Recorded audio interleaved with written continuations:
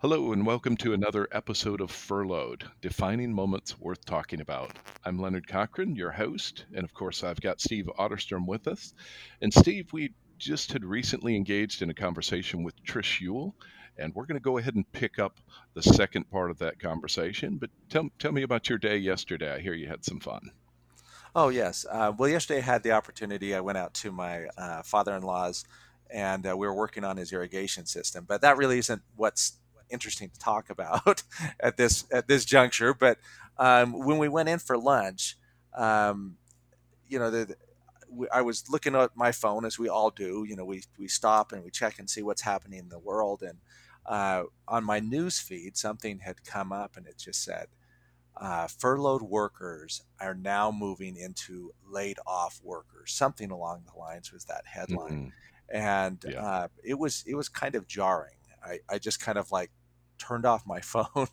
um, I've been actually thinking ever since we talked to Trish last time about that concept of um, like removing your emotional waste or having that emotional bowel movement. And I was thinking, I'm just not ready for this one. It's time to shut this Yeah. off. But it Yeah. didn't matter because it was still something that I thought about throughout the day, and thinking about in our industry, hospitality. As far as I have seen, doesn't appear to be showing any signs of immediate recovery. Um, and so dealing with that Hmm. stress and that anxiety from that Yeah, perspective. because you really don't unsee it once you see it, right? And so it Yeah, weighs on you exactly. despite the fact. And looking at the article later on, I think it had to do with like Boeing employees, um, which that's really kind of the same industry for us in a lot of ways. When people fly, that's when they travel. um, Hmm. but I'm doing good Yeah. today. Well, good, good. Well, today we're going to focus on some tools and techniques that Trish had used. So, Trish, you're here with us again. So, welcome back to our podcast. Great to have you. We laid a good framework of a lot of situations in your past and where we were, and we talked about your emotions and different things. So, let's go ahead and focus some on some treatments, some interventions, or techniques that have been working for you. So, I'll just let you jump in and say hello, would lead us off, and we'll go from there. Yeah, no, thanks, Leonard. Hi, guys. Well, thanks for having me back. I'm glad that we're continuing the conversation. And I think, Steve, that story that you just shared um, goes into things that we were talking about previously. And that is so you see this message on the phone about this headline, and you have this emotional reaction to it. And you made a decision in the moment that you acknowledged your response, but then you also made a decision that you weren't going to fully explore those emotions at that time. Would that be sort of an accurate description of that? Yeah, I think, and if I was going to create a visual analogy, it was kind of like uh, I couldn't unsee it, just like Leonard had said, but acknowledging that I got to chew this slower. Like I've already got too much Mm, to think about. Just thinking about the concept that industry wide, or many of the people in the same situation that are not working right now are now moving from the semi unemployed to the fully unemployed. They're not connected to any organization. And yeah, I felt like I'm going to have to address this, but I need to do it in smaller bites. Like I've already taken more, just reading this headline is more than I can handle at the moment.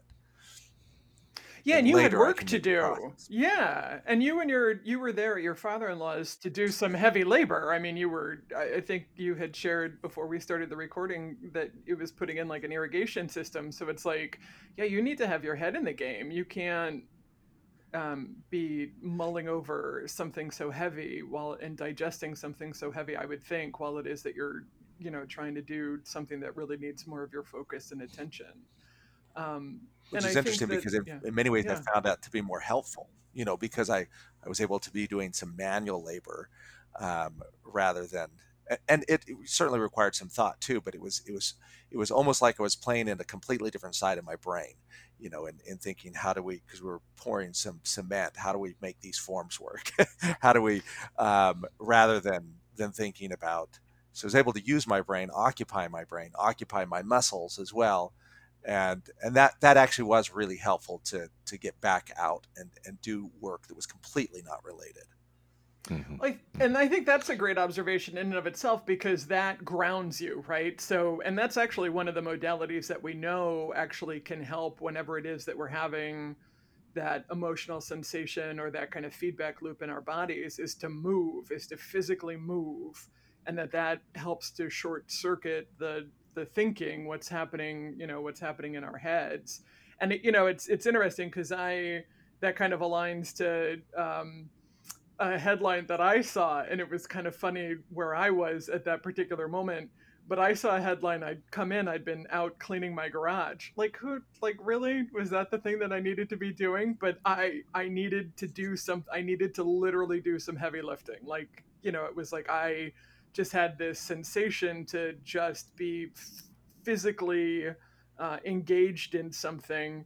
And when I came in to grab something to eat, I saw on my phone that the Goodwill and other types of places that accept donations like that are overrun with the donations, because Hmm. everybody's cleaning out their closets and cleaning out their garages. And there was this weird moment for a moment where there was both like a solidarity, like, oh wow, like I'm like other Americans in the Western world, like we're all doing this, like that's kind of good. And then on the other hand, there was also at the same time this emotion of like, oh wow, I'm like other Americans where we're having this kind of reaction to this crisis and this situation. And I was like, so that really means that this is a reaction to it made the crisis and situation a little bit more real, at the same time that it gave me sort of this solidarity with the rest of the humans around me.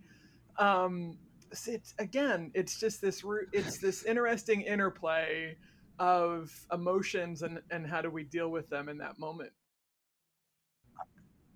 Americans that gathered all this up and said, "Oh crud, what am I going to do with it now that everybody else is giving theirs away?" Yes, All right, yes. Have you but considered hoarding? you know, that's Right. that's always an option. Right. I oh my hear that gosh. has emotional benefits as well. Yes. But Yeah. it really is interesting though how and I know I'm playing and talking about that, but to a degree, but we really all are responding different and reacting different. And Trish, I know prior to the call you mentioned it was your first time getting outside recently as well. So talk to that just a moment, because I recognize I've gone out multiple times, and I'm one of those guys. I almost hate to say this out loud on the podcast, but I will. I've gone out. I tried wearing gloves the first time, and I could never figure how to get my money out of my pocket, how to put the keys in the car, and do all that, Ex- and not have the yep. same thing on my hands. Right? Hmm. It's like the food service guy that mops the floor and fix your hamburger. I'm sorry. I just grew Yeah. up using my hands and washing them frequently, and that always worked. So I wore the gloves, but I hadn't worn a mask yet. And I know some people just gasp at the fact of not wearing it. And now Mississippi, Tennessee are beginning to talk about opening. I think we officially kind of open next Monday, or Monday the 11th of May, for those of you listening later. I think we open then, but nonetheless, I'm seeing more people wearing masks. So even though I have not worn a mask and I wrestle with the glove thing, everybody's responding a little different. But tell me about your experience. Share that with us if you would, because you spoke to it just briefly prior to the call, and then let's talk about some of these interventions and different things and dig in a little bit more. Yeah, so two things.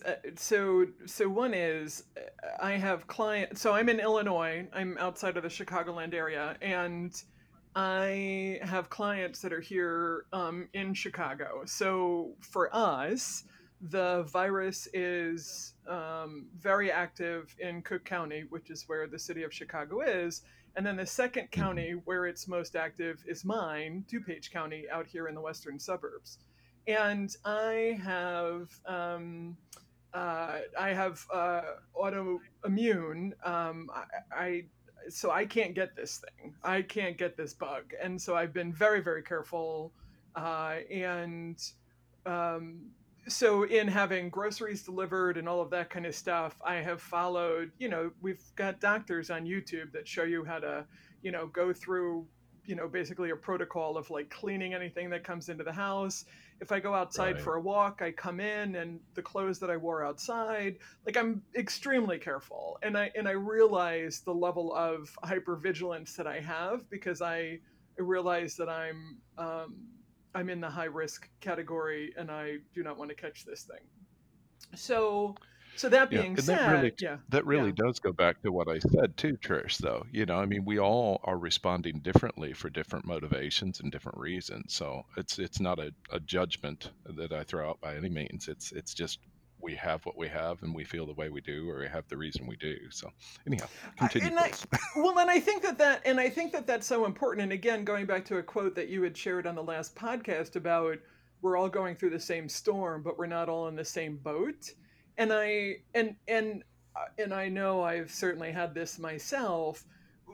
We're social animals, right? So we're gauging our own Mhm. behaviors and our own reactions against what the rest of our reference groups are doing, right? So, and I remembered actually Yeah. when all of this first started to happen, I actually called a girlfriend of mine and was like, is this really happening or am I just responding to negative media, to something? Am I having an overreaction to this? And she's like, no, this is really happening. But we check in with each other, whether we Right. do it explicitly and verbally like that all the time, or we just look to see what our neighbors are doing, or to see what our peers and our colleagues and our friends are doing. So, so, and then it's being able to trust our own individual responses. Like, I mean, I had to get over in some of the family text messages in particular, now that I think about it, where other family members are in other, they're in their households and other parts of the universe, and they're not taking the same stringent precautions that I am. And so that Hmm. scared me at first. Like that scared me. And then it was like, well, they need to roll with what is good for them. Like, so my response doesn't dictate anybody else's response, but in the same frame, I have Hmm. to trust that other people's responses don't necessarily dictate mine. And I think that that's really Hmm. important because we're all having this individual experience amidst this shared collective experience, and they don't necessarily line up. So for Right. me, I hadn't been to the store since the end of March. And what's changed here in Illinois is Governor Pritzker actually just extended our lockdown order, our shelter at home, on May 1st. And when the extension went into effect on May 1st, there were new rules that went in, and one of the new rules is that now in public, we are expected to wear masks. And so that's different. Mm. So, back the last time that Yeah. I had been at the store at the end of March, that was actually when the CDC was still telling everybody don't wear a mask. Masks are only for first responders and for healthcare workers at the front line. Like, I mean, it really made us feel in the United States like if you wore a mask, like you were doing something terrible to the people that were, providing medical care, that we were denying them, access to PPE. And then now here it is, May 1st, and, it's gone kind of full circle, and we're supposed to wear a mask out. And so I've gone for walks and done that kind of stuff. The other thing that happened since May 1st is because the new rules went into effect, and because I have clients here in Illinois and specifically in the Chicagoland area, part of what I've been doing, which is not usually my role, is I've been helping my clients understand the new rules as they evolve, or new information as we understand more about the virus. Like, I've been reading a lot of, Department of Public Health stuff, like to make sure that my clients have the information, that so they're busy trying to operate their essential businesses in the middle of this, and my job is to Hmm. help them have access to the information that they need in order to continue to keep their employees and their customers well, and to do the things that they need to do above and beyond what they understand as, health and safety, but what are the new things that organizations are either expected to do, or new things that have now been discovered about, the virus, that changes the way that we need to manage, a workplace, and manage employee care, and manage customer care. So I've been consuming a lot of that information on behalf of my clients. And so when you take both of those things and set me loose, back heading up to the grocery store. So I had cleaned out the garage, and now I had stuff to put at the curb, which meant that I needed garbage stickers. And so now I had to go to the store to go get garbage stickers, and that was what actually sent me to walk, up the street to my grocery store to go and stop at the customer service desk. And so this was the first time that I ventured out of the house with a mask on. And it was the first time again that I had been at a store. I've seen my neighbors from across the street, and I've seen people on the street, at a safe distance as we're walking around the neighborhood. Sure. Um, but I have to say that everybody having masks on and me having a mask on gave me a much greater sense of confidence and safety. And I think that's what Mm, it is we just want to feel like we've got some level, some confidence that there's some safety, um, when it is that we venture out. mm. And so everybody having a mask on, and myself included, just gave me a much better level of safety. Doesn't mean I'm going to go to the store every day, but it definitely served to relieve my anxiety. It's interesting. I've been wearing masks, every time I've gone to the store. And Leonard, I have trouble with gloves too, but I have a box of gloves in the car, and I put them on when I go into a store, and then I take them off when I come back out. And it's interesting because, like, a couple days ago, I had taken my mask into the house with me, and then when I went off to the hardware store to get something, I had forgotten my mask.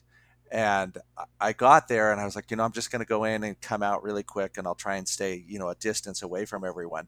But it felt like that dream where you go somewhere and you realize you're naked, Yeah. because I've become so used to wearing one.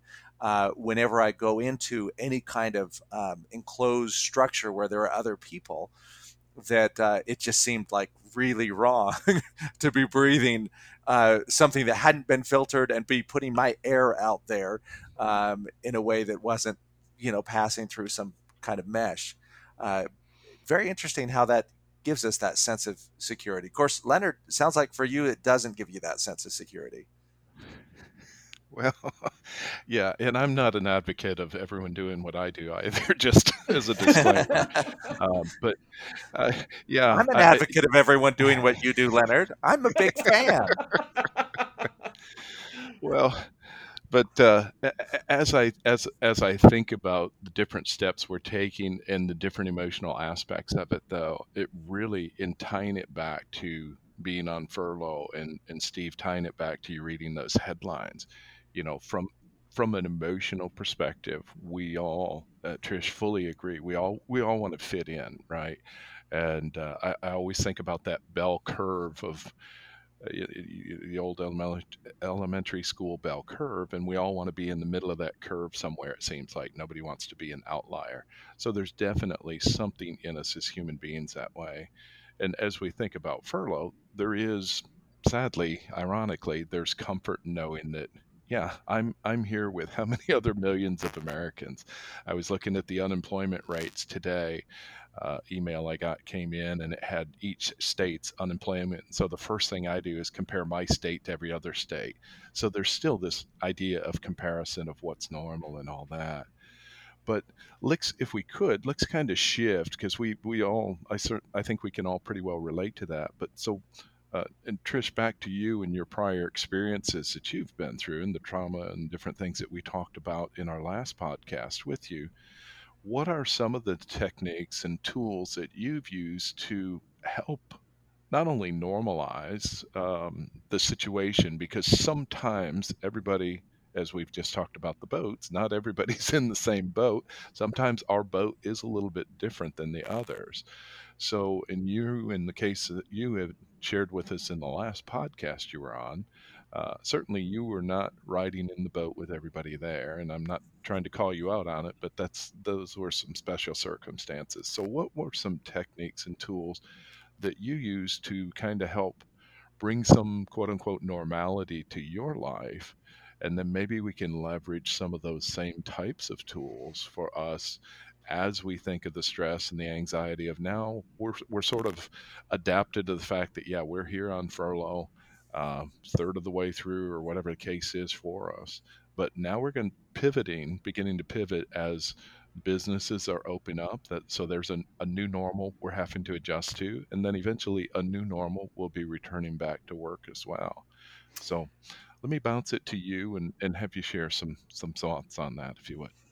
Yeah, I think it goes back, to what we've been talking about in that we do look at our reference groups, right? What is everybody else doing? We do want to be in the middle of that, in the middle of the bell curve, and sort of fit in, because we don't want to be cast out. To be cast out on a primal level Mhm. means to be rejected from the community, and that's a very primal response. Like, we can't survive. Humans are meant to, again, live in the collective by and large. I mean, there are certainly some people that are outliers, but and so that's a very, very primal kind of need. And in going through something, and we talked about this a little bit last time, and that is, we do have a tendency to look for something that's normal, like in talking about going through cancer and chemotherapy, and coming out of the ICU and not being able to walk, not being able to talk, not being able to do the basic things again, but then showing up in a wheelchair at a conference to present at a conference 3 weeks later wasn't anything about being headstrong. It was about normal. It was about getting back to some part of my life that I recognized as normal. And we can see those behaviors playing out perhaps in ourselves and certainly with others around the world right now, in trying to figure out, like, what is normal, right? How do I get back to a life that I recognize, as one that I had before, pre-pandemic? And then how do I do that within the context of the social norms, right? So what are the new social norms? what Right. what is the community sort of doing? It was interesting too when I ventured out to the store yesterday, and I have certainly seen this.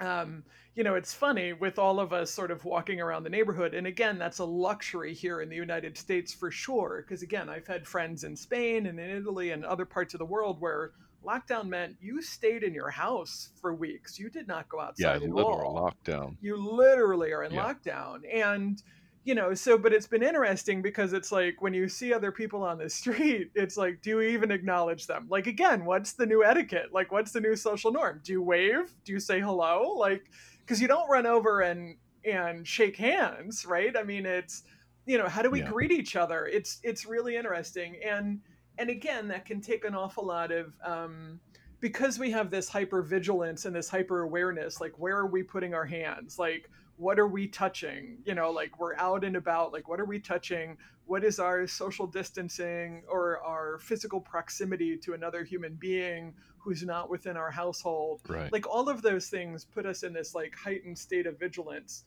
And we were talking a bit last time on, there's sort of different levels to all of this, right? There's high pressure challenge, which isn't quite stress yet, but it's, we're thinking about things or modifying our behavior because there's something that's challenging us. And then there's stress, and stress is like the cortisol is firing, your body is having a physical response. And then we get beyond stress into crisis, and then we start getting into trauma. Like, what's happening with our medical workers, people that are in the healthcare system. Like, that's traumatic. But it's also traumatic, like the things that you were talking about with people losing their jobs, with the way that people are losing their jobs, that people coming into financial hardship, people who are sick, people who are caring for people that are sick. So there are different Right. levels to this. And of course, we're not the three of us on this call are not medical professionals, and this is not medical advice that we're providing in any kind of way. There's a certain point at which No. people need, real medical care. But for things with coping strategies, right? So around more of that lower level of high pressure challenge and stress, dealing with the stressors, even in the day to day stuff. Forget the big stuff, but even in the day to day stuff, we've talked about some already. One, it has to do with just even recognizing that you're having an emotional response to something. We recognize emotional responses because those are sensations that are happening within our bodies. What's interesting about that is we haven't necessarily been trained or educated on how to deal with those emotional responses, or even any kind of consistency or commonality in identifying them. So the way that you experience a particular emotion may be different than the way that I experience that same emotion, but it usually starts with some kind of physical sensation. And so two of the things that we can do right off the bat, number one is breathe, because we have a tendency of breathing in a very shallow kind of way. And the second thing is to move, because there is that mind body connection. And so movement actually takes us out of the thought patterns that can serve to inhibit us, right? Or um, even sabotage us to a certain degree. So Hmm. two of the practitioners that I really like in that particular space. One is Dan Brule, who actually he's got a whole bunch of audiobooks. There's a whole bunch of stuff that people can find for free on the internet about breathing techniques that we can do in order to be able to slow things down and to really help us. We have a tendency of learning how to breathe at the top of our lungs rather deeply into our lungs. And when we breathe at the top of our lungs and we get into a state of crisis, that can cause us to hyperventilate. And so Hmm. how do we lower that stress response, or keep ourselves from escalating? Like, there are breathing techniques, and Dan Brule is one of the ones that we can use. He's got a whole body of work in learning how to do that. And as a matter of fact, he's also got a whole body of work in teaching children how to do it, especially around play. Like, so how did children actually do things to learn how to breathe better? And this reminds me of like what you were talking about with your grandson and an ice cream recently, Leonard. And you'll have to repeat that, Trish. The audio went out from my end. Oh, sorry. So when we get ourselves into an emotional state, how do we Uh, breathe through it? And not only us as adults, but then how do we teach our children how to do it too? And you had shared a gotcha. story about your grandson was having a reaction to not being able to get something, and his physical response to that was to cry. Like, that was the only communication method, I'm assuming, Yeah. that that was just the sort of the automatic response. Yeah. Well, in fact, I have heard of using breathing techniques. I believe it's LEL Education in Detroit, and it's some other places where they're using meditation or breathing exercises to help kids. And it is just exactly what you're saying, to help them kind of gather the thoughts, gather their emotions. And they do that with kids. And so um, these kids are often inner city, troubled homes, whatever, those kind of stereotypical types of things, unfortunately. But it's helping them perform better in school in doing it. And I know just from some of the learnings that Steve and I are involved in, that we know there is a lot of power in just even that calming meditation, a lot of apps out there and things. So when you say breathing, I know it may not necessarily be referencing meditation as well, but I can certainly understand there's a certain calming effect with that. And the way we breathe, obviously, just as you say, I know from choir practice in school, it was always breathe from the diaphragm, breathe from the diaphragm. And you can sing and perform much better in doing that rather than those short breaths or singing from your throat and everything's, as you're describing it, the top part of your lungs. So that's some really, really good advice there. And again, unless we've gone through some kind of a discipline, either as children or even as adults, that has taught us other breathing methods, we otherwise just kind of do whatever we do, and we don't even necessarily know or recognize that there are aspects about ourselves, like learning how to breathe better, like learning how to walk differently, like our gait.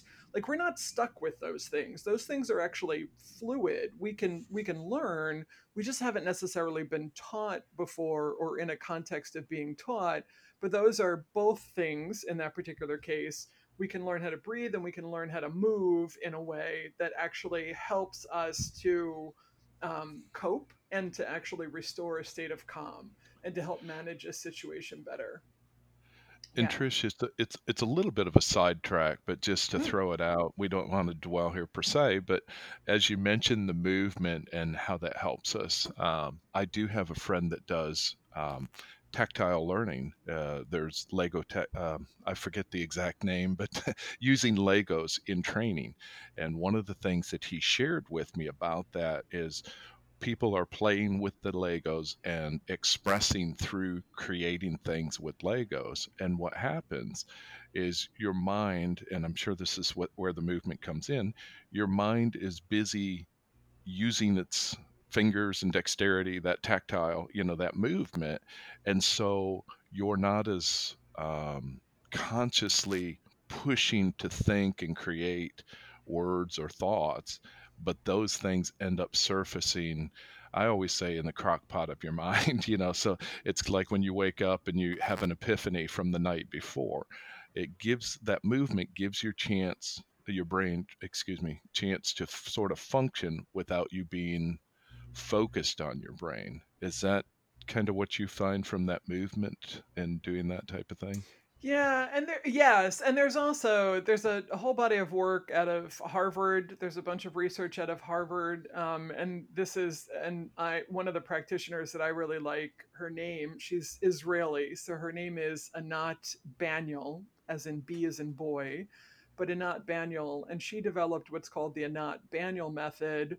And what it's all about is neuromovement. So it literally talks about that connection of micro movements, like how do we, Mhm. so that tactile sensation of working with things or working with objects or even minor movements that we do with our bodies that actually then change the neuroplasticity in our heads. So it can be anything from, kind of calming down our immune system or calming down our nervous system, to helping with our, mental faculties, to doing something that would be like our heart energy, which is measured as coherence. And we can talk about any of these things, but it literally talks about that motor sensation, along with our emotional and our mental state, that it's connected. And there's again at a Harvard, like you can look up neuro movement, in that specific connection. But we can do those things in order to be able to sort of break us out of, a spell, if you will, um, or a crisis, a personal crisis that we're having. Again, there are levels to this, right? How do we manage high pressure challenge? How do we manage stress? Being in a full blown crisis, like an anxiety attack or a panic attack, would denote that, needing some kind of professional medical help. But there are these types of techniques that we can use short of that in order to be able to manage our day to day.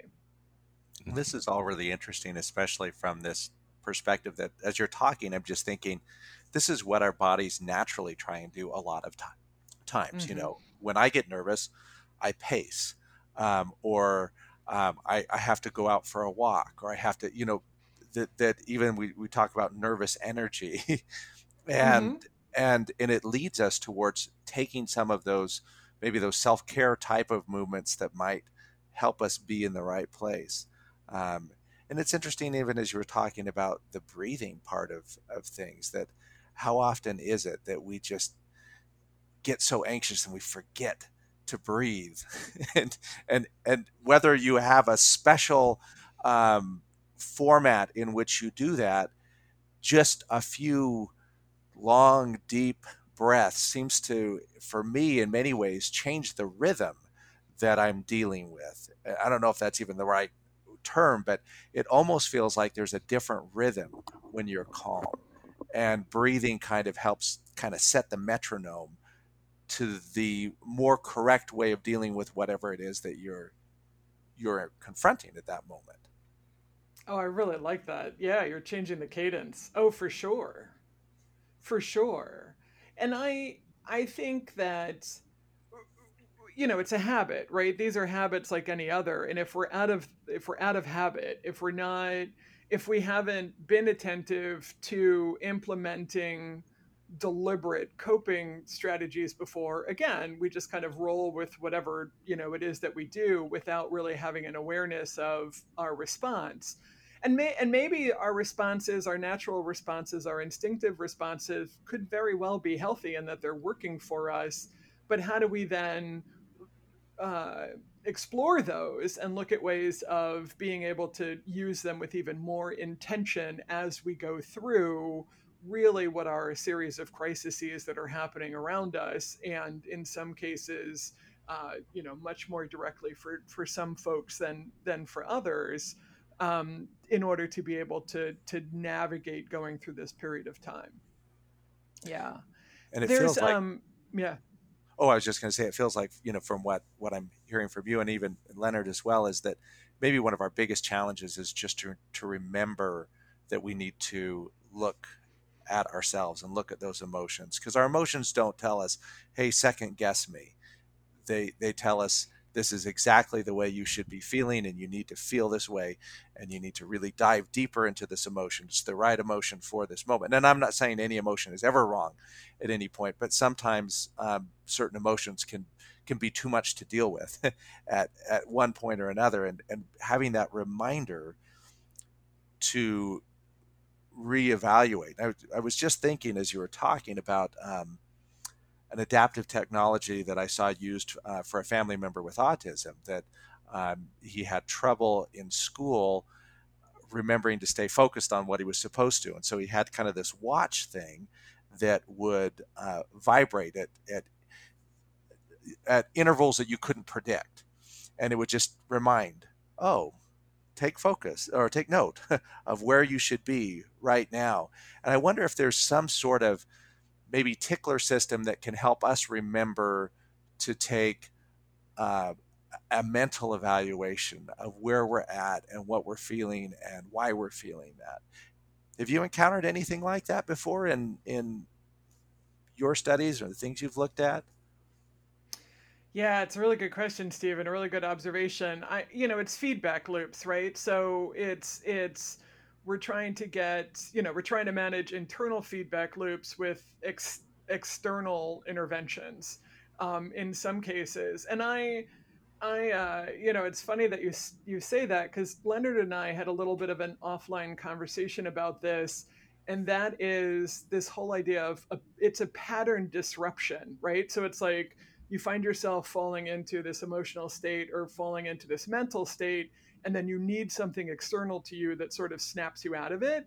And Leonard and I had a little bit of a conversation, and I certainly would be interested in your perspective on this, and of course people listening to this podcast. But you're sheltering at home with your respective families. I'm here sheltering at home by myself with the cat. And the reason why the cat is significant is because I have often said to Oz, the cat, that it's a good thing he's not a houseplant, because he'll follow me into the kitchen and tell me that it's time. He'll let me know vocally, verbally, and intensely that it's time to feed him, which is good, because sometimes I'm wrapped up in Trish world and I forget. A houseplant, unfortunately, can't do that, and therefore houseplants do not tend to do well in my household. But Ozzy the They cat does suffer because well. of it, doggone it. So, but Oz does well because he can advocate for himself. But what's interesting with a pet, and we're hearing a lot about people that are sheltering in place with pets. As a matter of fact, for some of my family members, I had suggested, as we were going into this quarantine, that they might go to the shelter and adopt an animal, or at least foster an animal, and have some companionship as this is unfolding, But the thing about Ozzy that he does for me, not only in giving me comfort as pets tend to do, but he also snaps me out of things, right? So him, telling me because I've wandered into the kitchen that it's time for me to be a Pez dispenser and give him another cat treat is actually pretty good for my emotional state and for my mental state because I have him in my environment to snap me out of things. So how is that? So you're there with family. You have other human beings in your households with you. Do you find something similar for yourself? That's a really interesting question because I think it's a double-edged sword. Because on one side, we sometimes tend to magnify each other's stress. Mm. Where, um, luckily, we have two dogs, and my son who lives downstairs has a cat, and they don't seem to know that this pandemic's going on, and so they in many ways, just like you say, they're like that level set that, hey, business as usual for us, let's just kind of just throw the ball and be happy and run Yeah, around. But yeah. our human companions, it seems like we're all dealing with our own demons. And yes, absolutely, I wouldn't give up the support that I get from my family, and it's definitely a net positive. But there's also that aspect that we just kind of, if I'm stressed, I stress everyone else out. And when one of them is stressed, they stress us out, Yeah. as we go through our own curves that, while similar, are never this, they never happen at the same time. Someone may be depressed, and someone else is like, I'm riding high and I don't know why you're down here. Why don't you come up here where I'm at? Mm. As well, Steve. I've got 8 people in my household, and it's almost like watching a pendulum swing back and forth with the stress levels. We fortunately have enough space that we can all separate within our separation here. As we're locked down, we can all go to our own rooms, our own place, and find a happy place if we And need our to. own So, devices. Those yes, devices Yes. really are very important. They get on phones, and everyone can watch their own Netflix thing. So, hey, thinking about, one of the other frameworks that I think a lot of people are familiar with, or some people are familiar with, is the five languages of love. Do you know what I'm talking about? oh yes, yeah, I'm familiar with the book. Yes, yes. So I think, again, in providing some kind of context and tools for people to use, we've been talking a lot about having self-awareness, and I think another thing that's driving our emotional states and our mental states is that we're not necessarily, we usually have our lives organized in order to get those, whatever our primary languages are, to get our needs met on a regular basis. So, like as an example, so the five languages for people that don't know are, some people show love and receive love or recognize love as words of affirmation. Others Mhm. recognize it through quality time, others through touch. Some people it's with gifts, and with other people it's through acts of service. And as the methodology goes, in the five languages of love, is that we usually have a primary and a secondary. And for me, it's acts of service and it's touch. And so, isolating at home and not being around other people, I'm a hugger. And Leonard can attest to this. Like, I go to a public event and I'm hugging all sorts of people. Like, I mean, that's just part of my, that's part of my language of love. And, so now being self isolated, I've got, again, the cat, and that's awesome. He likes hugs. He would prefer greenies, but he likes hugs. And but I was talking to I was talking to another friend of mine, and she really feels starved at this point. And when we were kind of talking through it, it was the recognition that she hasn't been around family members that she's used to seeing on a regular basis that give her that physical affection that she needs, right? And so it's, well, then that's, so again, using the five languages of love, where are we sort of cut off in those languages because our lives have been disrupted and we're not getting those needs met, and how is that contributing? Does that make some sense? Really does, really does. And it's really interesting from perspective that it's, and if I remember from the book, The Five Languages of Love, I mean, it has so much more to do with understanding how people express their love, and that we often think about being starved from the perspective of what we receive. And as you were talking about that, I was thinking, it's almost like the starvation is so much more acute when you're not able to express your Yeah. love in the way that works best for you. Hmm. Yeah, exactly. And Wow. I've got a colleague who actually uses it, who uses the five languages of love in a professional setting. And I think this is something that we can all do on the Zooms and on calls together, is if we have some sense of perhaps what people's modalities are, again, within the appropriate context of professionalism. But I think, sending somebody a virtual hug who, seems to be kind of a tactile and physical kind of person, or somebody who we might recognize as a person who responds to words of affirmation. Like, how do we be deliberate in helping to give and take in that kind of way to help meet these emotional needs in this new normal, in this new sort of context? Can we be attentive? And then this goes back to family. If you're, like we were talking about before, you're in a household with other people. That's not my experience in this pandemic, but you're in a household with other people. What are they missing out of their day-to-day lives and their routines that they've been cut off? And how, it's a way of us being in service to each other, right? Of being attentive to each other's needs. That's another framework that we might be able to use. Maybe part of it is just sitting down and taking an inventory of how do our family members and those close to us express their love.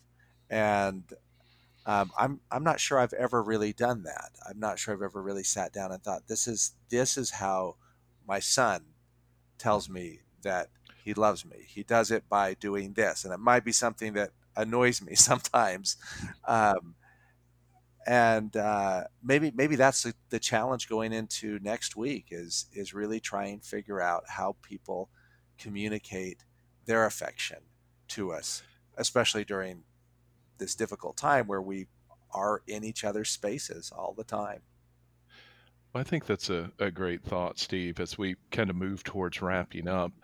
You know, I'm kind of hearing some overriding themes here from this conversation today, and I'd like for us to, talking to our listeners now, I'd like for all of us to kind of take these themes with us even beyond the current situation. So we talked about the different phases of where we are. So now we're getting back outside, some of us for the first time, and then the next step probably will be going back to work. So some valuable things that we've talked about here is Steve, I think you're right on. Being more sensitive to the needs of others. And the overriding theme that we're hearing here is how different we all are. And all of us, of course, view life through the frame that we have. And so we somewhat, I know I'm certainly guilty of it. So for me, it's not a somewhat, it's an absolute. I view everything through the frame that I have. And so I assume other people have that same framework. But the reality is, Steve, you've got a different framework than I do. Trish, you've got a different framework than I do. So you throw in the five love languages, or you throw in communication styles, or you throw in some of these other things, and each of us are unique. And so rather, we can use our time now to, again, to Steve's challenge here, kind of reflect on who is our circle and what can we do to help meet their needs during this time in a way that's meaningful to them. And then Trish, I think you gave us some great tools. I know we could have scratched the surface on a lot more other areas, but you're talking about the Dan Burley with the breathing. We can always do some good breathing exercises to part of that, kind of emotional intelligence, possibly even tie in with some of these things we're talking about, but to take a moment when we're in a situation, breathe, even just breathing, period, right? Consciously breathe gives us chance to reflect, and then of course move as well. And you mentioned neural movement from Harvard, and what was that name again? That was Anat Banya. Is that the correct name of Yeah, the her lady name from is India? From Israel. So, and she's here in the Israel, excuse States. me. Yeah, she's based out of, she's based out of California, but her name is Israeli. So her first name is Anat, Anat, and her last name is Baniel, B as in boy, Aniel. So it's the Anat Baniel method, neuromovement out of California. Mhm. Excellent, thank you. Yeah, so some great ideas there of what we can do, calming ourselves, and in calming ourselves, kind of then maybe even go in the next step and reflect on how we can best help other folks and all that. Trish, did you have any last thoughts? And then we'll bounce to Steve for his last thoughts before we wrap up. Yeah, there's one more that I'd really like to share that I think would be really very Sure. helpful because it has to do with definitely insightful in emotional intelligence, right? So this is all about learning coping skills, and again, in many circumstances, many of us haven't learned deliberate coping skills and strategies before. We've kind of gone to whatever our default is. So I totally agree with what you're saying, Leonard, and Steve, what you've said previous on this call, and that is this is a good opportunity for us to take stock and to sort of think things through. And so that being said, one more that I'd like to share actually has to do Hmm. with this concept of coherence. And coherence is actually the energy level that we have around our heart chamber. And what that means is that we can actually measure coherence in something that's called HRV. It's heart rate variability. Heart rate variability, this goes back, Steve, I'm thinking of when you talked about the metronome before, but heart rate variability is actually the time between heartbeats. And the importance of this, it's a measurement that's actually used in a very practical way in a number of different ways. Athletes, professional athletes, Olympic athletes actually use HRV. But what you're finding is the health of the energy around the heart, and again we call it coherence. And the reason why coherence is important is because the heart actually dictates the brain. So we think that the brain controls all of the body functions. It's not true. It actually starts with the heart. And so if our heart doesn't have a healthy level of energy around it, then it doesn't direct the brain properly. And if it doesn't direct the brain properly, then we have all sorts of mental acumen challenges. It can disrupt our thinking. It can also then disrupt our brain's ability to be able to direct other bodily functions. And so think of it as having a low coherence would be like having a low immune system, right? So we know when we have a cold, like a standard common cold, we know that our immune system is kind of down. Well, having low coherence also means that our immune system is kind of down. So one of the things that we can do is that we can actually raise our coherence. Um, and also, what's significant about that is coherence is viral. So our low coherence or high coherence, as the case may be, is actually infectious. It actually affects other people around us, and their levels of coherence actually affect us as well. So when they talk about, like, Mm. misery loves company, yeah, it's measurable. There's also some research too in we've heard over the years as bullying in organizations has now been more and more addressed, and bullying at school, like there's actually toxicity, like we can actually measure that somebody who's in a toxic state or even a bully, you can measure based on the proximity, people's physical distances from that person, like how far that literally spreads and how impacted the people are more close in physical proximity to that particular person. Because again, coherence is contagious. So, how do you control or manage your coherence actually has to do with a combination of awareness, breath, and thought. And what you want to do is you can actually just take your hand and put it over your heart and just sit for a moment and just kind of check in with yourself. Just kind of feel like what your emotional state currently is. And you can even kind of give it a number, like on a scale from 1 to 10. Like, do you feel a little bit more up? Do you feel a little bit more down? Or do you feel somewhere sort of, kind of like neutral? And just do kind of that baseline check in. And then what you can do in raising your coherence, and by raising your coherence, elevating your immune system, and elevating your mood, is you can think of something that you're grateful for. And it could be anything that you're grateful for. It could be grateful for having that moment in time. It could be grateful for the people in your life or a particular person in your life.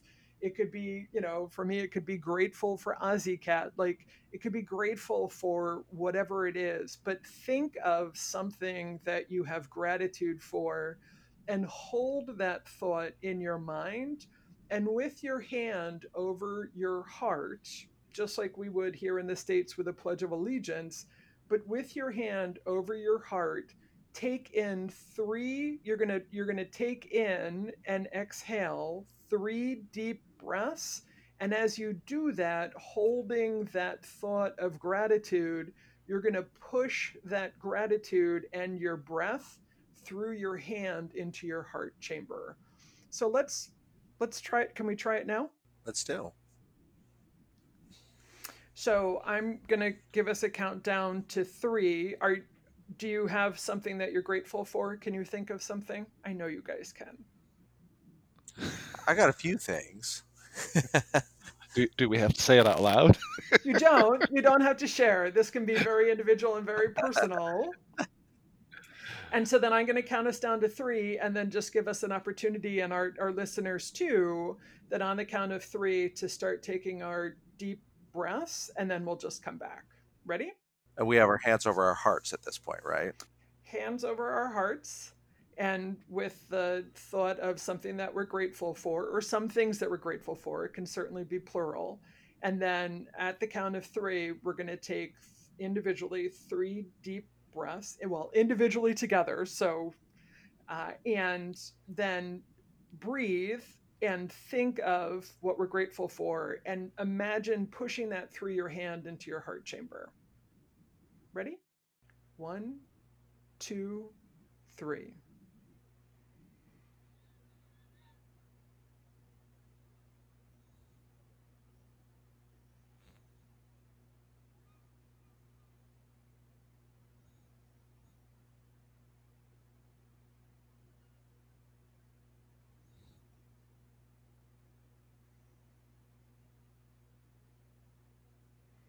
And as we come back, how do you feel?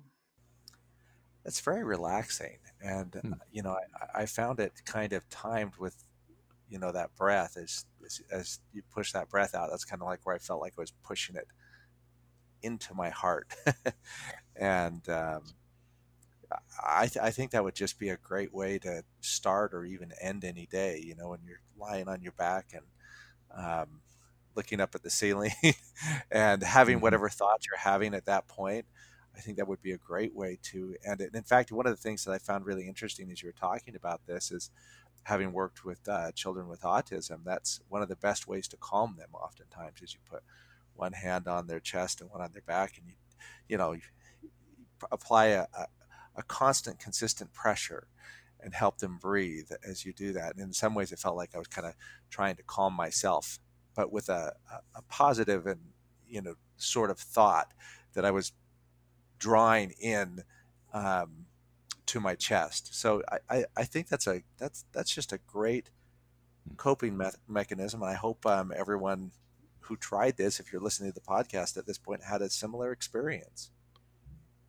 Yeah, I know. I couldn't feel my heart rate near as much afterwards as I did before. Before, I don't know if I was nervous in doing this and recording it or what was happening. But after we did it, it's like, where'd my heart rate go? I had to feel around to see if it was still there. And is it That's still there? awesome. It is. Good news is it's still Good, there. good, good, good. That's good news. It might be small, but it's still there. All right.